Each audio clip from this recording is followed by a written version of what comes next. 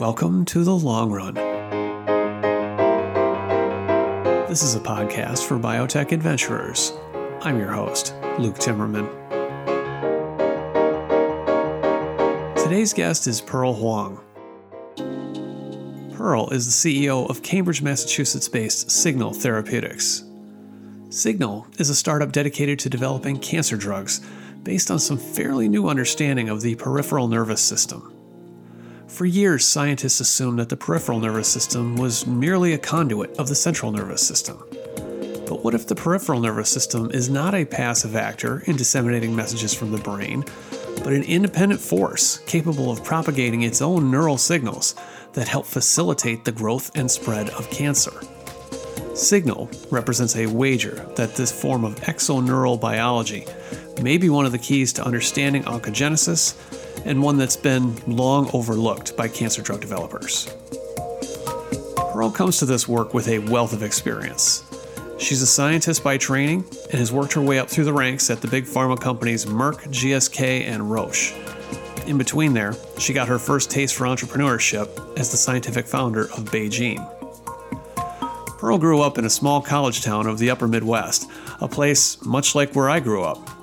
She has some interesting observations about the remote Upper Peninsula of Michigan, becoming an ace student who went to MIT when there weren't many women around, and then later in life finding herself comfortable with taking on senior leadership roles.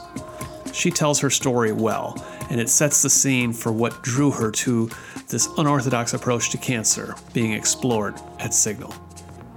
Now, real quick before we get started, do you enjoy the Long Run podcast? Maybe you're trying to raise awareness of your company, your organization, or your services with a high-powered crowd of entrepreneurs and venture investors? Tell me about your company and why it could be a good fit as an advertiser on this show. Luke@timmermanreport.com. Now, please join me and Pearl Huang on The Long Run. Pearl Huang, welcome to The Long Run. Nice to be here. Thank you for the invitation. So, Pearl, before we get started, I thought I would share a little vignette with the listeners about our first meeting. This was at the JP Morgan Healthcare Conference many moons ago, actually just this year. And you shared a little bit about your background growing up in the Upper Peninsula of Michigan, the UP. And this is something that's close to where I grew up in southwestern Wisconsin. So I thought it was just fun to run into somebody who has something in common with me, that geography and that culture. I want to talk with you a lot in this show about like what you're doing at Cygnal and the peripheral nervous system approach to cancer, because that's super interesting, novel way of thinking, I think, about cancer biology, or at least that we haven't heard a lot about. But before we get there, let's talk a little bit about you and where you come from. Sure. And Luke, in your part of the upper Midwest, we considered that the tropics. Still pretty cold in Wisconsin, but the UP, that's really cold. Yeah, it was very cold. I grew up on the Keweenaw Peninsula, which juts up. If you look at Lake Superior, it looks like the head of a wolf. And so where I grew up was right in the mouth of the wolf, in Houghton, Michigan, which is still the county seat of Houghton County. Houghton, Michigan. Population about what? When I was growing up there, it was about 10,000, but that included several thousand undergraduate students at a university there, Michigan Technological University, which was started by the mining industry, which, in the late 1800s, early 1900s, that's how the area opened up economically, because let's face it, it was a hard place to live. And so you had to have, economic incentive to build a community there. And so that whole area was built on copper mining and then the lumber industry. And it's on Lake Superior. So this is this, remote and cold, rural, small town place, mining history. Michigan Tech as a university grows up out of that history. Yeah. How did you and your family end up at Houghton, Michigan and Michigan Tech? So my dad taught at Michigan Tech, so I'm the child of a academic. He's an engineer, civil engineer. He retired from MTU as Dean of Engineering many years later. But it was a magical place to grow up. It was a wonderful place to grow up. And I remember one of the people took pride. We all took pride in the fact that it was a small town and that it was remote and that we had, the grit to live there. I think that was kind of generally understood. And one of the fun things we used to talk about was, about 5 hours away was Green Bay, Wisconsin, and they had an escalator in Green Bay. And they had, it was like, after summer vacation, you'd be back at school and it's like, what'd you do? Said, I went to Green Bay and I rode the escalator. That was a real thing. the big city of Green Bay. That's right. Which, is known for being small town USA. And that was 5 hours south. Yeah. Now we say cold, like how cold would it get there in the wintertime? Well, in the minuses. We were right in the mouth of Superior, so we got a lot of snow. So in a way, the snow was insulating, to be honest. So, it was cold. We had different, I have colleagues, who lived in Montreal or people who went to McGill in Montreal, and they talk about how the clothing is different there.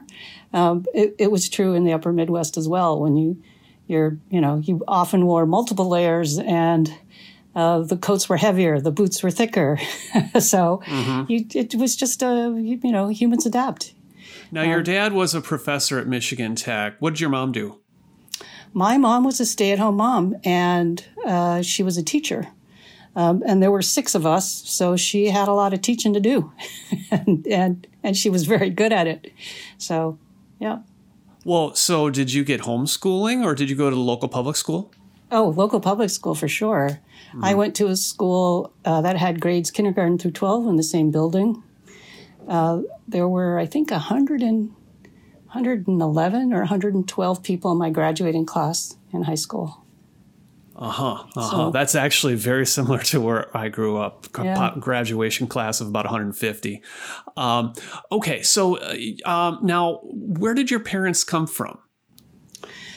So my parents both came to the United States, I would say late 40s, early 50s. Both of them came from China. They met in the United States at actually University of Illinois, Urbana-Champaign. And my dad is from Hunan province, which is sort of central China, where the food is spicy and the people are outspoken. And my mom grew up in Shanghai in the French Quarter, very sophisticated city.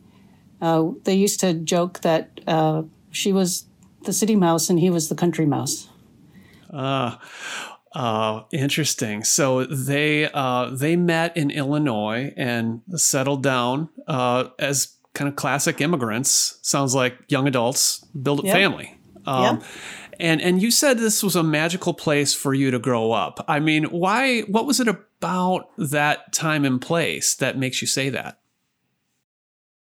Because I would imagine a lot of people listening to this might think, Chinese American immigrants in, the remote small town, rural upper Midwest, that, sounds like, you weren't exactly, in Shanghai anymore. Oh, yeah. I think it all has to do with my parents and how they raised us, right? And so they embraced this new wild place because it truly was wild. And, saw it as a great opportunity to raise a family, and they did. We were very exposed to nature, very close to nature. Very quickly, you could get on the shores of Superior, and it's a rugged place, right? And so, rocks, trees, water, wildlife, very, very long trails where you could go hiking and not see anybody for hours. That was kind of normal. So as a kid, did you explore a lot? Or do you go out with neighbor kids and just long periods of unsupervised time and absolutely. safe And place? Yeah, and I think many people in my generation had that experience of long hours of unsupervised time, which I know today we bemoan the loss of unstructured play. Unstructured play was a big part of growing up. That was part of the joy. I ask that partly because I noticed this tidbit on your LinkedIn profile where you list Westview Grade School. This is the school you just referenced, right? Now, most people don't do that. Why'd you list that? Oh, that was funny because so actually we moved as a family to the Upper Peninsula when I was 5. And so the amusing part is, so when I was in kindergarten, there was a little, small town newspaper article about 3 children whose parents immigrated to America. And they took a little picture of us pointing. I remember, being asked to dress up for that day, and I had my hair in pigtails, and then we were all asked to pose around a book and asked to point to the pictures in the book. It was, typical small town stuff. But it turns out that the 2 other people in the photograph are people we've actually made contact, and so I, it's an acknowledgement of that interaction, even though it happened a very, very long time ago. Huh. Okay. Yeah. So you're you had this small school class of 111. What kind of student were you? Oh, supremely nerdy. Yeah, I was. It was an interesting situation because the school gave me great freedom, which when I look back, it was quite an unusual situation. So we had a policy in the school where you could do math on your own speed, as long as you met all the marks and took all the tests. You could do it on your own. And so I loved math, and I'd eat it for breakfast, lunch, and dinner. So I actually and the teachers kind of just guided me and let me do it. I actually ended up skipping my senior year in high school because I'd pushed through the classes so quickly, and I ended up actually taking calculus because there was no calculus offered in our school. This is a small town, right? And so it was a small town, but it also had a university there. And when I look back and see the flexibility that the school gave to me and the support they gave to me, because I was just the supremely nerdy kid who couldn't get enough math. I'm very grateful that they gave me that opportunity. Did they have some kind of, gifted and talented program, or they give you some extra challenges? No, not really. It was all sort of me bringing it to them. They did give me a test. There was this American Mathematical Society test where you had 5 problems, and And because of those kinds of tests, I got exposed to, higher levels of math I didn't even know existed. But also I ended up attending a National Science Foundation summer program at Berkeley on applied mathematics. And where I made friends. I was 16. I made friends that are still my friends today, because it was a group of about 50 supremely nerdy kids who got together for the first time, met each other for the first time, and realized there were other supremely nerdy math kids from all around the country.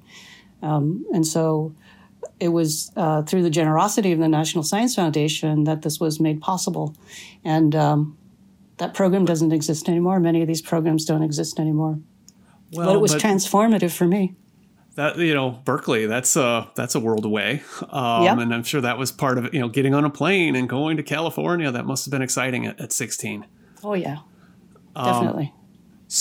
But now it is a university town, Houghton, and it's got an engineering and mining emphasis. So, were there other kids in the class that were, pretty nerdy too? Professors' kids?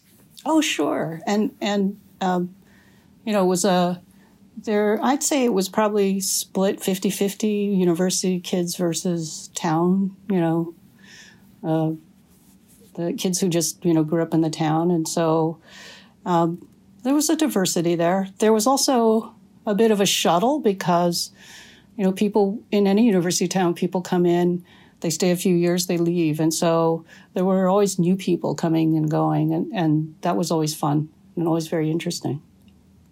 Okay. So you are something of a precocious student. You're graduating at what, 16, 17? Skipping senior year? Yeah. You go to MIT. Yep. And did you have an idea what you wanted to do at that young age, or was it just, take some more math and science and challenge yourself? I knew I wanted to do research because I wanted to do things that were completely new. That's all I knew.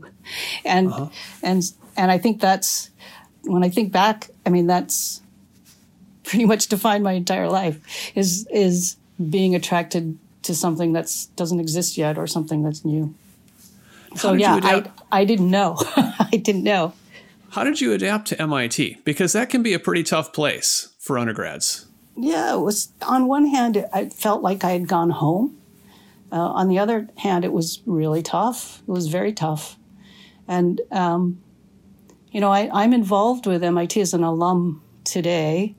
And I have to say it's a much friendlier place to an undergraduate now than it was when I was there. When I was there, the ratio of men to women was 9-1. And that made it a little bit weird. And but I had no reference point. So for me, that was kind of normal. Then when I went to graduate school at Princeton and I saw there were, it was 50-50 men and women. And that to me was a little bit strange. Were you a little bit scared or intimidated going off? Or were you had you gotten a pretty thick skin by that point and you were ready for MIT? That's a good question. I think I thought I was ready. Does anybody at the age of 17 really know? So, yeah. But yeah, I mean, thick skin is, if you get over 300 inches of snow every winter, I guess that's one way you can get thick skin. Okay, so you decided you wanted to do research. And how did it become, more focused over time for you on biology? Oh, biology's always been kind of my main interest, and I think part of that comes from growing up in the UP and just being close to nature a lot, and just being curious about what's around you. I think the mystery of biology is so great, right? And so, and you have these sort of thermodynamically independent events that are happening, and that's what life is. And so, the trying to understand how that works and why it works is always going to be interesting to me. So I always knew biology would be of interest. I didn't know if it was going to be a hobby or a profession, right? Because if you like natural history, that could be a hobby. It could also be a profession. But the way you satisfy your curiosity as a natural historian is you can go to many, many different places. The planet offers you, almost an infinite variety. You can also stay in one place and go very deep. But I wanted to discover things that were new, not just for me, but, at the this is going to sound pretentious, but not just for me, but for everybody. So let's move on to graduate school. You go to Princeton. It's molecular biology. That's your focus. Who was your advisor, and what kinds of projects did you get to work on? So I was in the laboratory of Tom Schenk, who's a virologist. Tom just retired last year.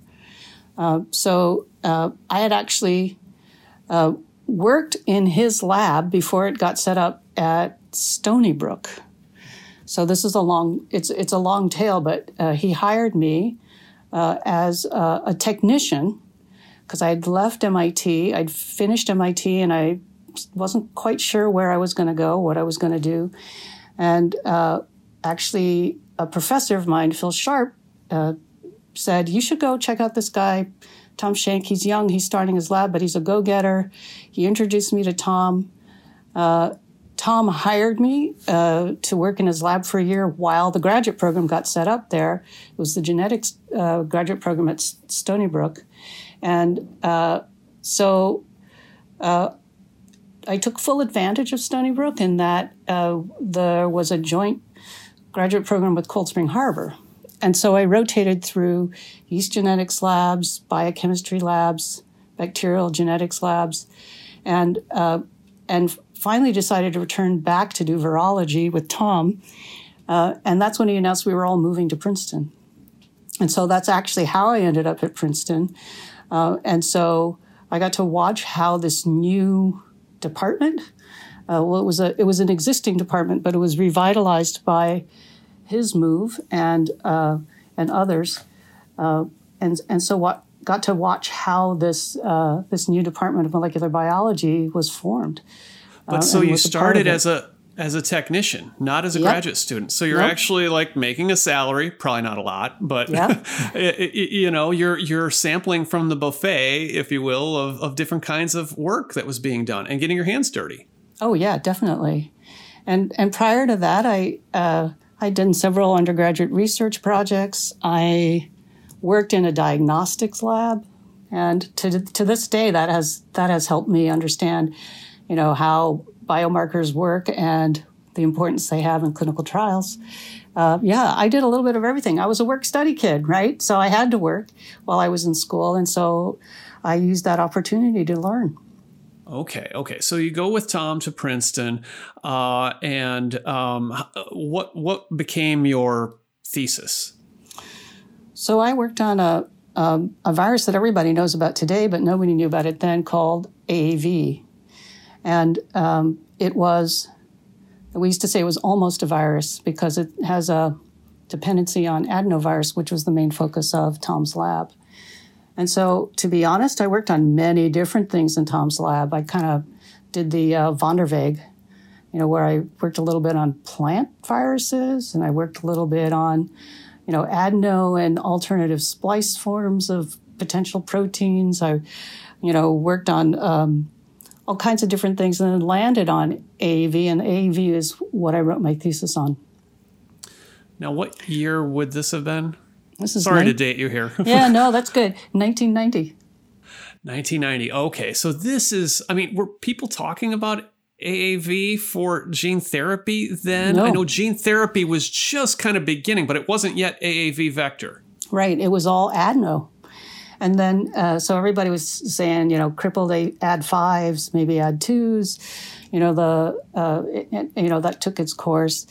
AAV, the big question about AAV was, does it integrate and does it do something that we're not quite sure, you know, we're not quite sure how AAV works. And so is that something that's risky to do? But actually there was a postdoc in the lab, Jude Samulski, I'm sure everybody knows his name, who had the vision for gene therapy for AAV from the very beginning. And he has, you know, made that real over time. Yeah. Well, over a long time. Yeah, agreed. That's what it takes, though. It's the long run.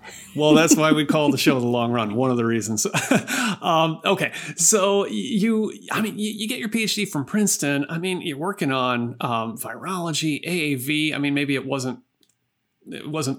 kind of obscure at the time, as you say, but I mean, you could do a lot of different things. The world's kind of your oyster at that point in biology. Did you decide to go to industry shortly thereafter, or how did you decide to go there versus an academic career?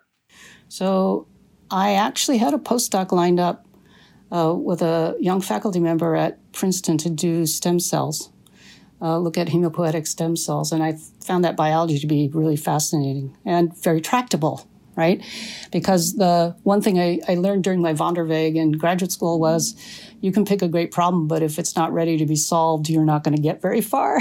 And so that system seemed very, very exciting to me. So I was heading in that direction. But I also had 2 kids when I was in grad school. I had my first 2 kids at that time. And so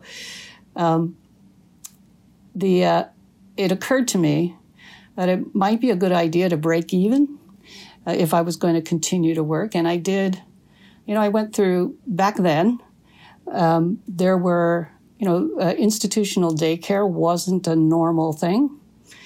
Support for working mothers wasn't a normal thing. I know, my husband and I my husband and I eloped when I was in graduate school, and when I came, we did it on a Saturday, and I was back in the lab on Tuesday, and my advisor said, "So I suppose you're just going to, be a housewife now?" And I said, "I have no intention of doing that." And he kind of looked confused and goes, "Okay." and so, I mean, that was but it's pretty much like you figure it out, right? There wasn't a lot of support. Right, Still isn't as much support as it probably needs to be. Right. Well, it's much better now, and it can still get much better. It will get better. I'm optimistic about that. But you're really juggling. You're juggling a lot. It sounds like. Oh yeah, and so I had a conversation with the chairman of my department, and he said, maybe you should think about industry. Just think about it. And so he introduced me to Ed Skolnick, who had, just joined Merck West Point, which isn't that far from Princeton. It's just across the river in suburban Philadelphia. And long story short, I ended up going straight from graduate school to a 543 senior research biochemist at Merck about a month after I finished my dissertation and defended it. Okay, so Merck, I mean, this would have been early 90s, Yep. kind of, Merck was kind of at the peak of its great public reputation, most admired company in America, probably gives you decent salary, decent benefits. Did they have something to help working moms? At the time they didn't, but, while I was there, they opened an on-site daycare center. Okay. They have flexible hours. I found it to be, really refreshing just to be in a business environment after being in an academic environment. And remember, I grew up in a college town. My dad was an academic, and so I had no idea what to expect from business. But I found it really refreshingly professional, and I really thrived in that environment. And what kind of work were you doing? And did you find it intellectually stimulating? Oh, yeah. And so I have to say that the guy, when I was offered, I gave a seminar, and it was based on my graduate work, which, it was solid, but it wasn't cell worthy, right?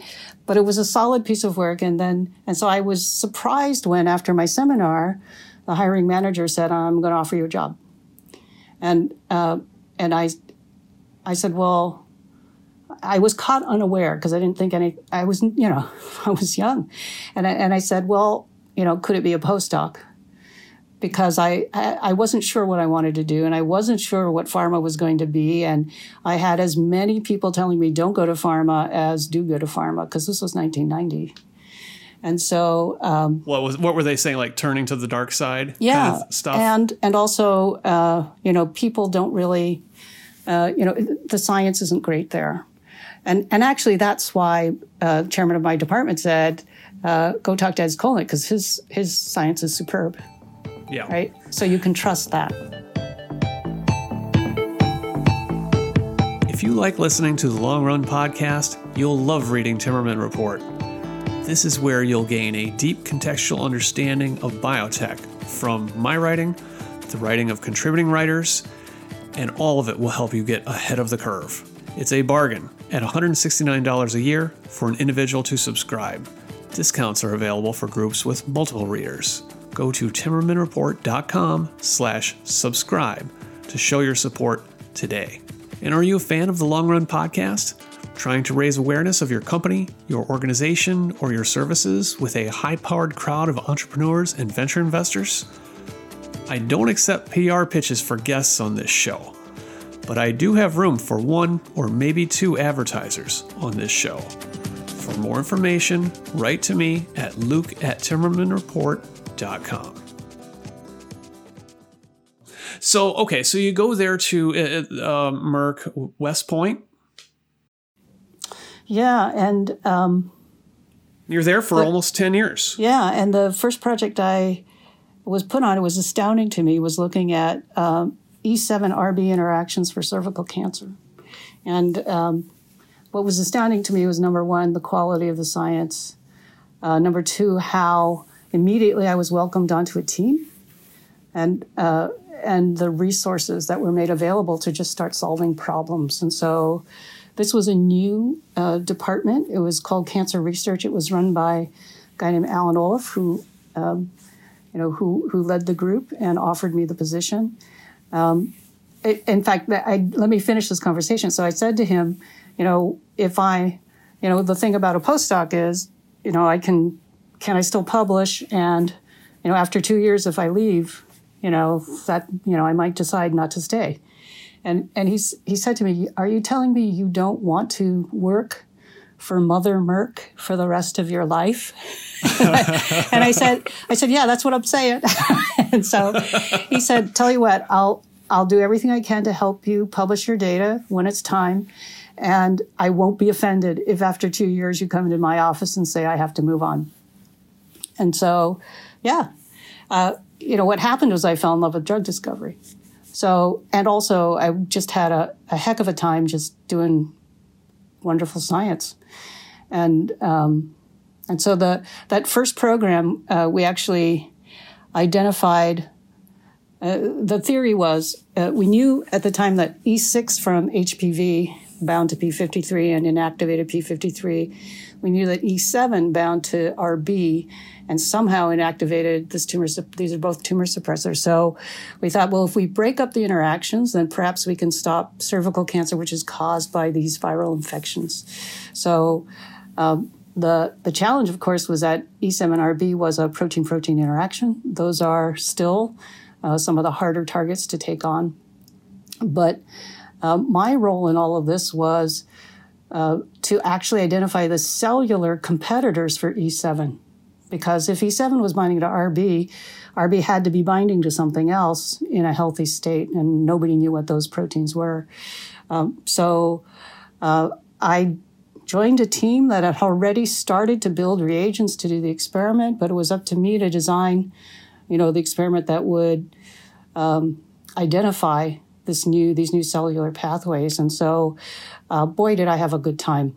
I had a great time doing that. And that's really interesting science, because at that time, I mean, P53 was already known then as like the king of all tumor suppressor genes. I mean, gosh, if you could intervene with that, it would be fantastic for whole varieties of cancer. And you're at Merck, right? So there's other people there who are aces on medicinal chemistry and like figuring out how to make the molecule that might bind with these protein-protein interactions. But you're actually focusing on the biology. I mean, this is the kind of thing that could have very well happened back where you were. Exploring new biology. It was wonderful. And one of the saddest and most critical days of my career was when we stopped that program. In doing that project, we identified RB binding proteins. They're still out there. In fact, I visited Dana-Farber less than 10 years ago, and there was a postdoc just coincidentally giving a seminar on RBP1, which is what he was working on, which, at one point, a professor in the room said, "Did you realize that the person who cloned RBP1 is sitting here in the audience?" And so it was fun knowing that, somebody was still carrying on the legacy of trying to understand how these proteins work and how they contribute to cancer. But our program was stopped, and it was stopped because Merck decided that it was going to go for an HPV vaccine. And, if you thought it through, a vaccine would make any molecule we would invent obsolete, because they decided to go for a preventative move. And we all know what happened. There's an HPV vaccine made by Merck, and it's a part of our lives now. Quite a success story. And quite a success story. But for me, this was some of the best science I'd ever done. I asked myself, do I stay here and keep going, or do I go pursue great science somewhere else? And my very, very clever boss threw me on a drug discovery program.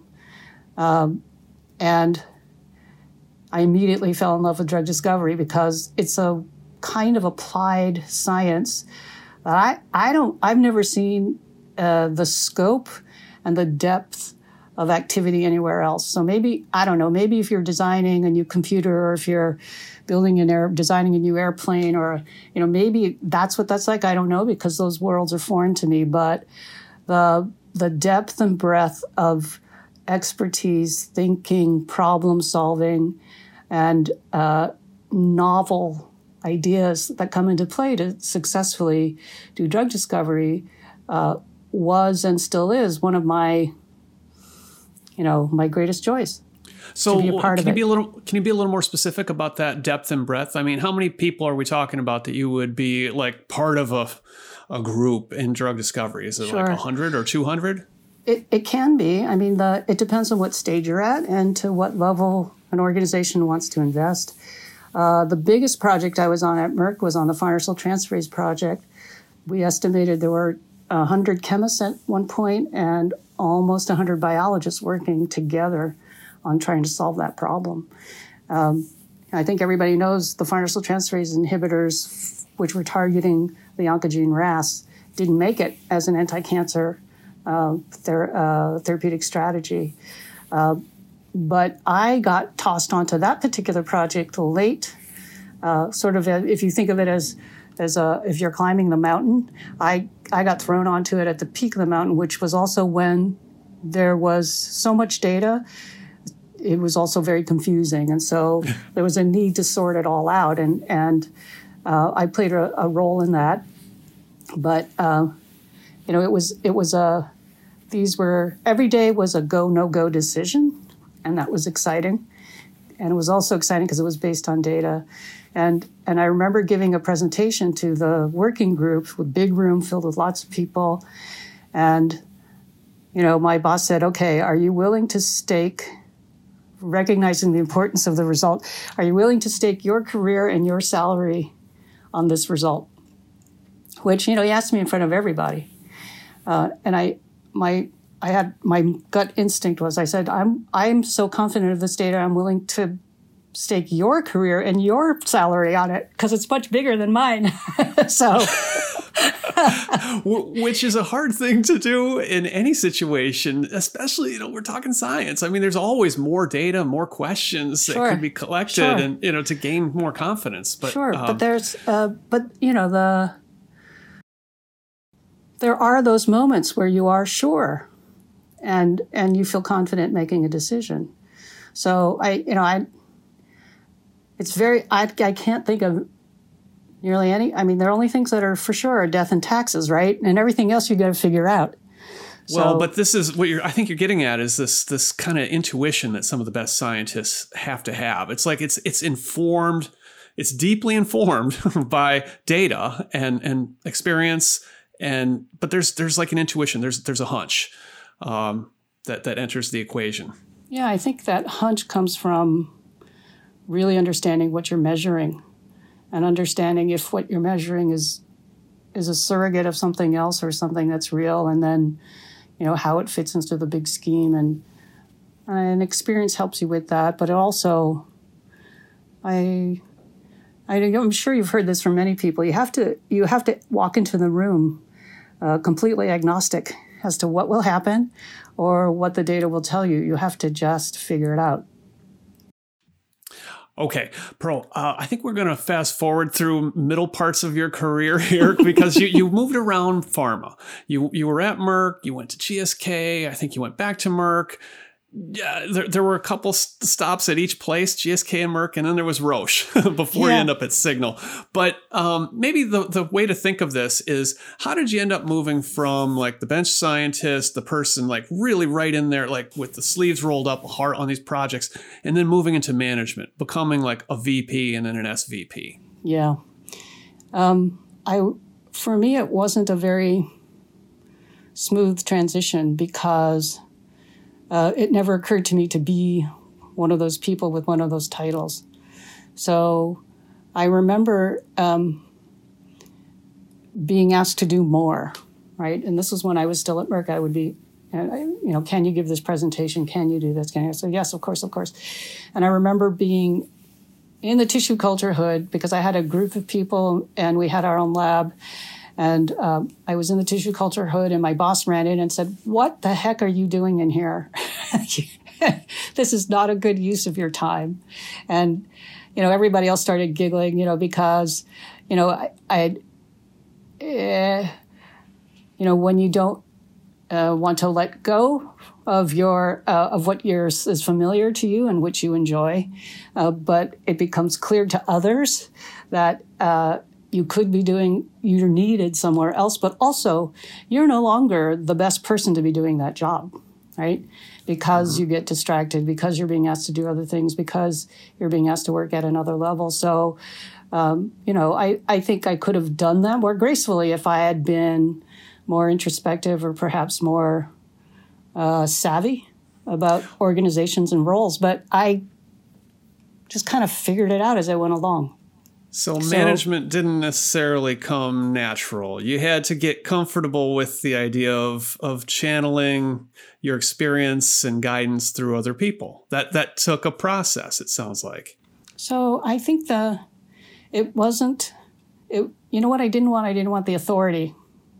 But I was perfectly happy to give everybody my opinion on what should be done. So I that took took some maturing on my part to understand that those two things go together if you're going to do them well. And so, you wake up one day and you say, well, do I want this authority? And am I happier? Is the world better if I take this authority? And for me, the answer was yes. Yeah. Interesting. So without talking about each one of these stops along the way, maybe you could talk just a little bit about Roche. You're an SVP there, and you're focused on a variety of modalities. And now we're in the recent past, right? Yep. This is like the mid-2010s or just before you came to Cygnal. What was interesting about that role and that job? That was a great job. And it was a great opportunity for me.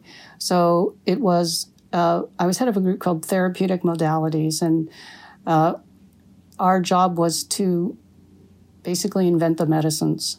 And it was, we were agnostic as to what the right modality would be. We would let the biology of the disease and the target tell us what the right modality was. And the choices we had in hand were small molecules, which Roche is, traditionally very strong at. Biologics, which I learned Roche was also very good at in a group in Penzberg, Germany, which was part of the Roche organization. And nucleic acid therapeutics through locked nucleic acids, which the company was brought into the company through the acquisition of Centaurus in Copenhagen. So that's what we started with. But the beauty of it was we worked across all therapeutic areas. We considered all modalities. And so we would start off any project with the best possible chance of succeeding and making it all the way to the patients. And the other challenge of that position for me was it was a big organization and across multiple countries, but that was the experience I was looking for. And so I grew a lot, I learned a lot, and I got to see into every therapeutic area's strategies and thinking.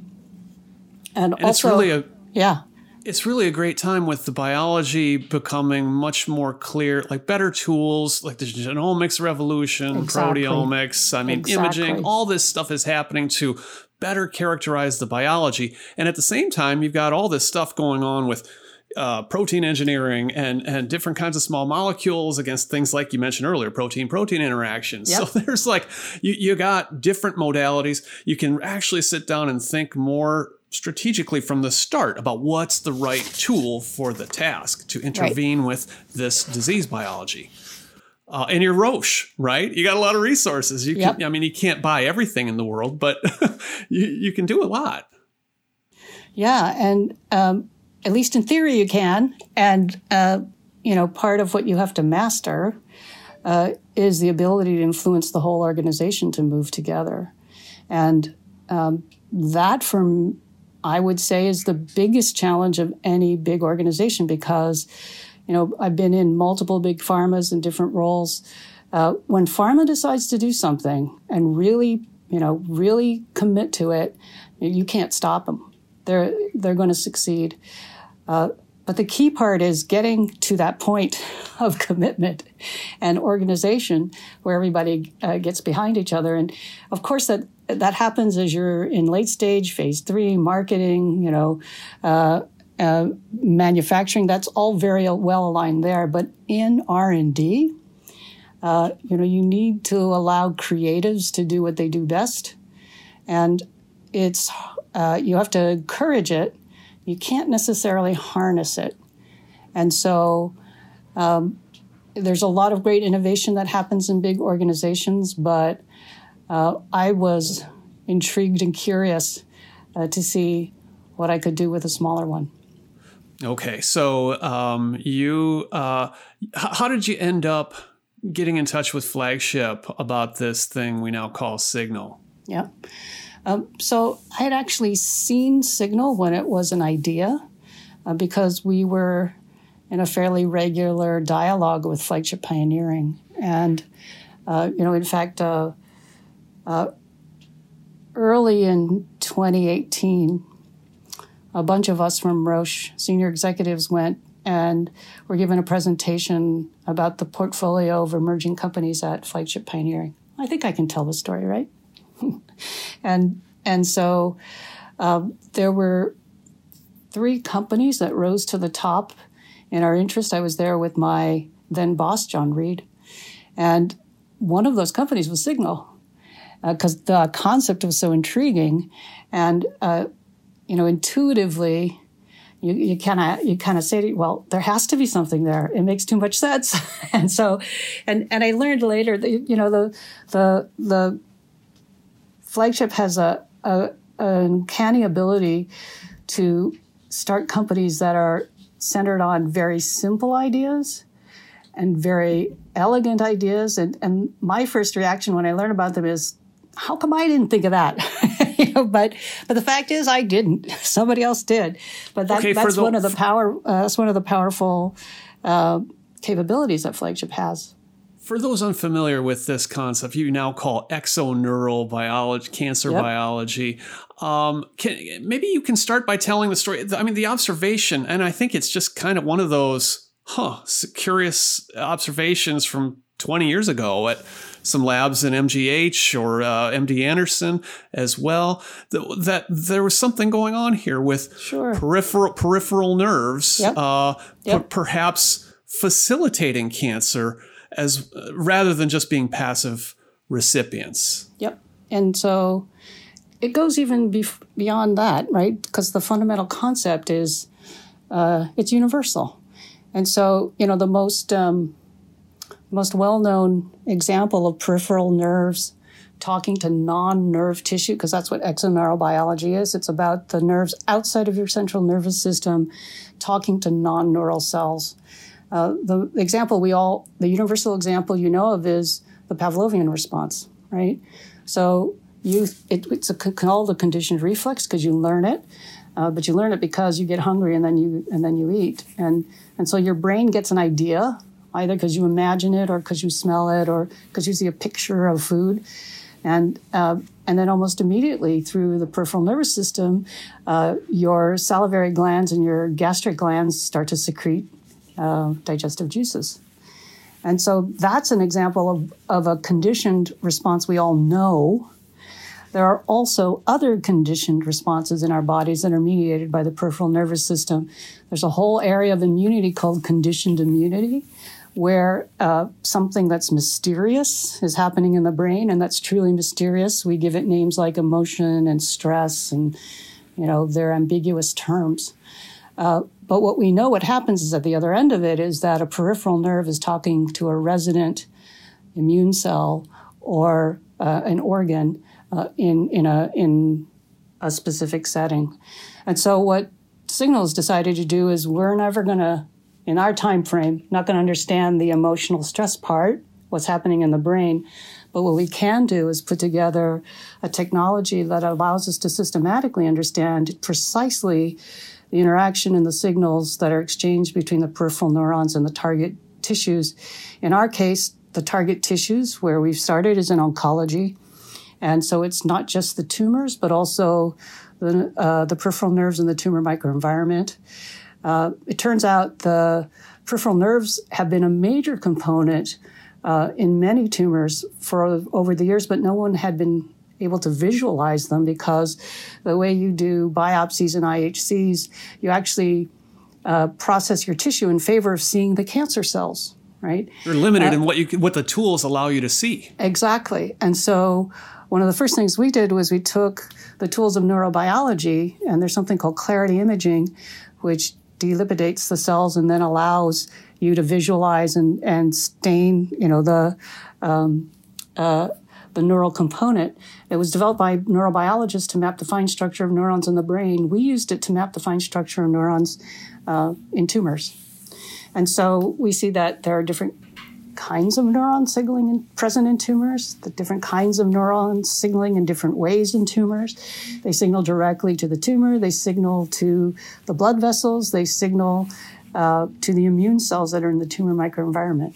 And so each one of these is an opportunity to take a new therapeutic strategy for this particular disease. And part of the strategy of doing oncology was we knew that peripheral nerves touch every organ in your body. And we also knew that nearly every organ in your body can get a cancer. So on the quest to look for something that was a hallmark of cancer or something that was universal, we decided to take on this disease, which still has huge unmet medical need. I've worked in cancer now for 30 years, and I've seen the transition from cytotoxics to, signal transduction to IO. These are all wonderful advances, and I'm privileged to have been a part of some of them, but there's still huge unmet medical need. Because I'm glad you brought this up, the kind of this more expansive view of cancer, which has really been one of the big stories of the last 30 years of science. That is, there was a whole lot of work on the oncogenes and the tumor suppressors and figuring out what those were and the signals they sent to facilitate growth and metastasis. Really, really important work. Led to some therapeutic interventions. Yep. But the biggest, even bigger than that, it's been this understanding of the tumor microenvironment and how things like angiogenesis works.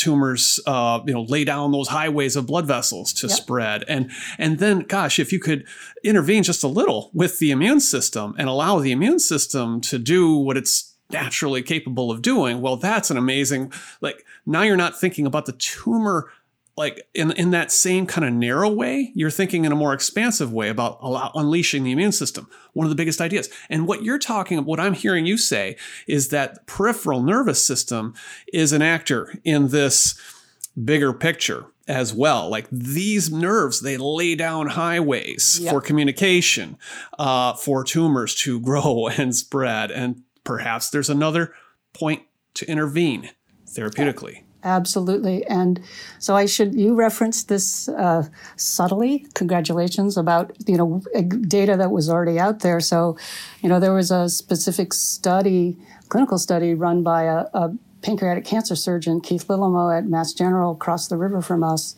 And this was done in the late 80s and it was published in the early 90s. And what he was trying to do was alleviate the pain that his late-stage pancreatic cancer patients were suffering from. And so he did a clinical trial where he injected 50% alcohol solution into the nerves that were most proximal to the tumor. And so, you can see, once you can visualize the nerves in detail, you realize there are thousands of nerves there, hundreds of nerves there. And so the idea that you could inject all of them, is naive. But nevertheless, he was able, in this study, to demonstrate that the patients who received those injections had a longer survival time than those who did not. And he at the time, I remember this was the early 90s, and I was in a Cygnal at Cancer Research at Merck, where we were living, breathing RAS, right, which is mutated in 90% of pancreatic cancer. And I remember a pancreatic cancer doctor coming to us and saying, this is the patients who have less pain have a greater will to live. That's why they're surviving, right? So that's how people interpreted that data, almost 30 years ago. Nobody thought, oh, maybe the nerve is actually contributing to tumorigenesis, and then when you cut it off, you actually can help the patients survive longer. Right. So it didn't really occur to people to look at the molecular level. But now, again, I keep harping on this about the tools. Yeah. We've got tools to actually look at this, and Exactly. you can develop assays for yourself to really ask this. Exactly. And so, without going chapter and verse on your platform that you're building there at Cygnal, what are a couple of the key tools that you've put in place there to interrogate some of this biology and help you get more clarity on where those new targets are that you can intervene with? Yep. So we like to say our platform's designed to do the last experiment first. And so we use imaging, as I described to you, that helps us understand where innervation is aberrant in the disease state versus normal.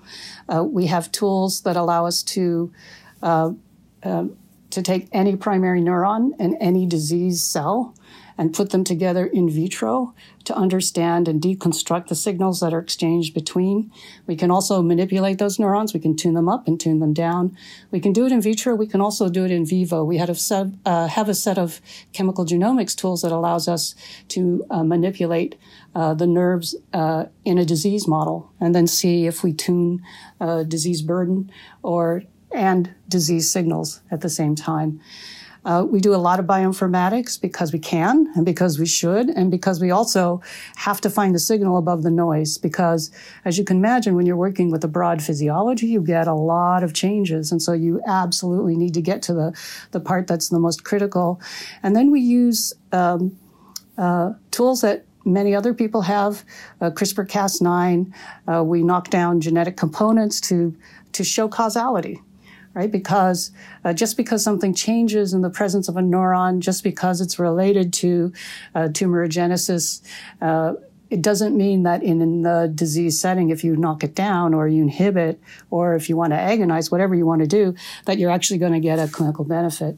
So a big part of our bioinformatics is also utilizing and reaching into patient data sets, because when you discover new biology, we've learned you want to know as soon as possible if the signaling that you have discovered, the aberrant signaling you've discovered, is actually happening in patient cohorts. And so those are fundamentally the tools. We, of course, do drug discovery, just like everybody else.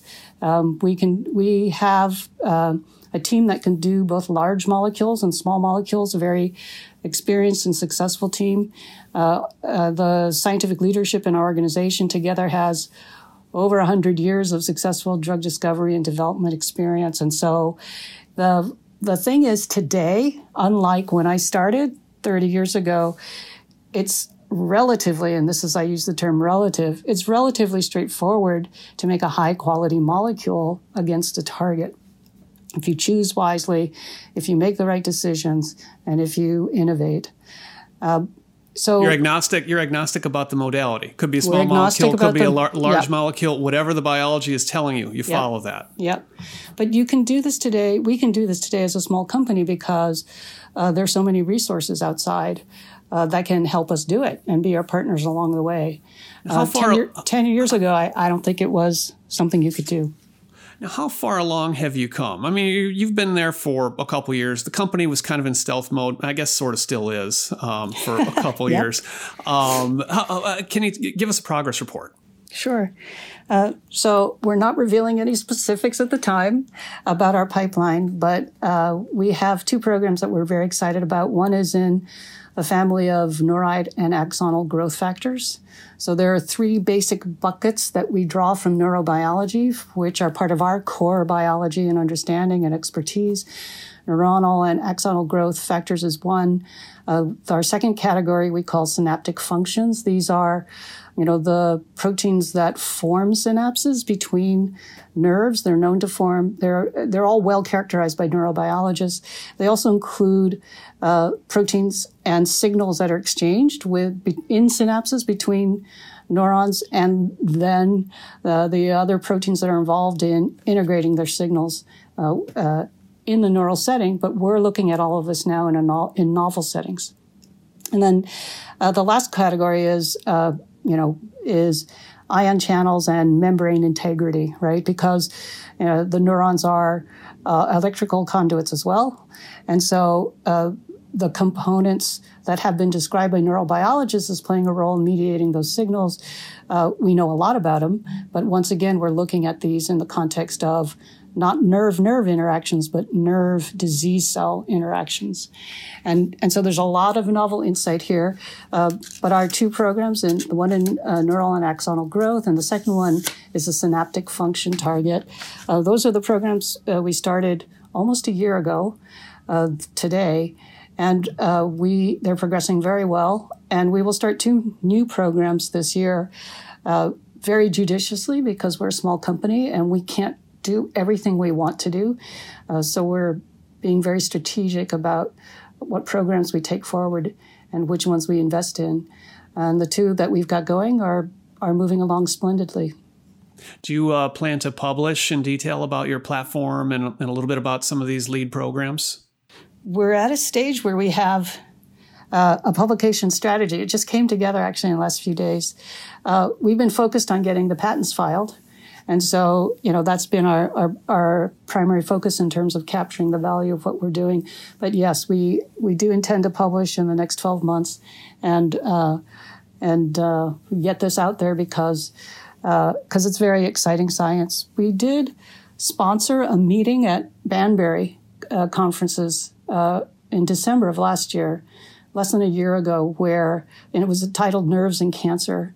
And so we with the help of Banbury, pulled together a group of about 40 scientists working worldwide in this area of nerves and cancer, but not just oncologists, but immunologists, developmental biologists, and clinicians who've been making interesting observations like the one I described, but also ones about cytotoxics and how they might work. And so pulling everybody together into that discussion, we spent 3.5 days together, sharing unpublished data, sharing techniques, sharing a vision for this field. There was an essay, an article that came out in Cell, I think it was April or May, that summarized some of that discussion, but only at a very high level. I was going to say that this sounds very academic and open and sharing. Did you invite some of your friends from Big Pharma to this meeting, or would you like to keep them, a little bit more in the dark for a while longer so that, they don't bring their overwhelming resources to bear on chasing you down? I wouldn't mind more resources in this area. There's plenty to do and there's plenty to share, I guess. It's interesting. It didn't occur to me to bring Big Pharma into the discussion, but maybe we should do that. Thanks for the idea. Somebody else in pharma can thank me for that. Okay. Last thing I want to ask you, Pearl, because I noticed in one interview that you gave, you talked about joy at work. I mean, you seem like you strike me as a joyful person, and you said joy at work is paramount. Yep. Why do you say that? And was there an experience that you had maybe earlier on that informed you and makes you say that? Oh, wow. Well, firstly, personally, I know when I'm happy, I'm more productive. It's pretty simple.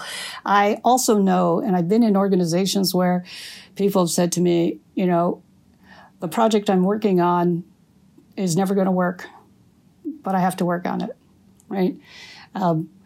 And to me, that's a self-fulfilling prophecy, because if you don't believe it's going to work, it actually isn't going to work because you won't have the energy, the insight, the will to solve the problems that are so hard to solve, right?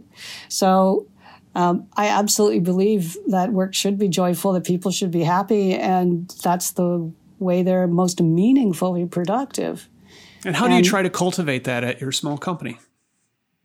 I think it's easier in a small company because, you see everybody almost every day, except, of course, now with COVID. But we see each other on Zoom, but it's not the same. How do you do it? Well, you have a lot of good food. You have a lot of good conversations. We have a ping pong table, so that's good. I think you do it by listening to people and understanding what they need, and also not shying away from the tough discussions and the tough problems. There is joy in solving a hard problem. And the feeling you get after you've done that is wonderful. So I think when people have the experience, that kind of feeds the whole paradigm. Well, science is hard, and if you're not enjoying it, there are other things to do. Pearl Huang, thank you so much for joining me today on The Long Run. Thank you. It's been a pleasure. Thanks for listening to The Long Run, a production of Timmerman Report. Pedro Rosado of Headstepper Media was the sound editor. Music is from D.A. Wallach. See you next episode.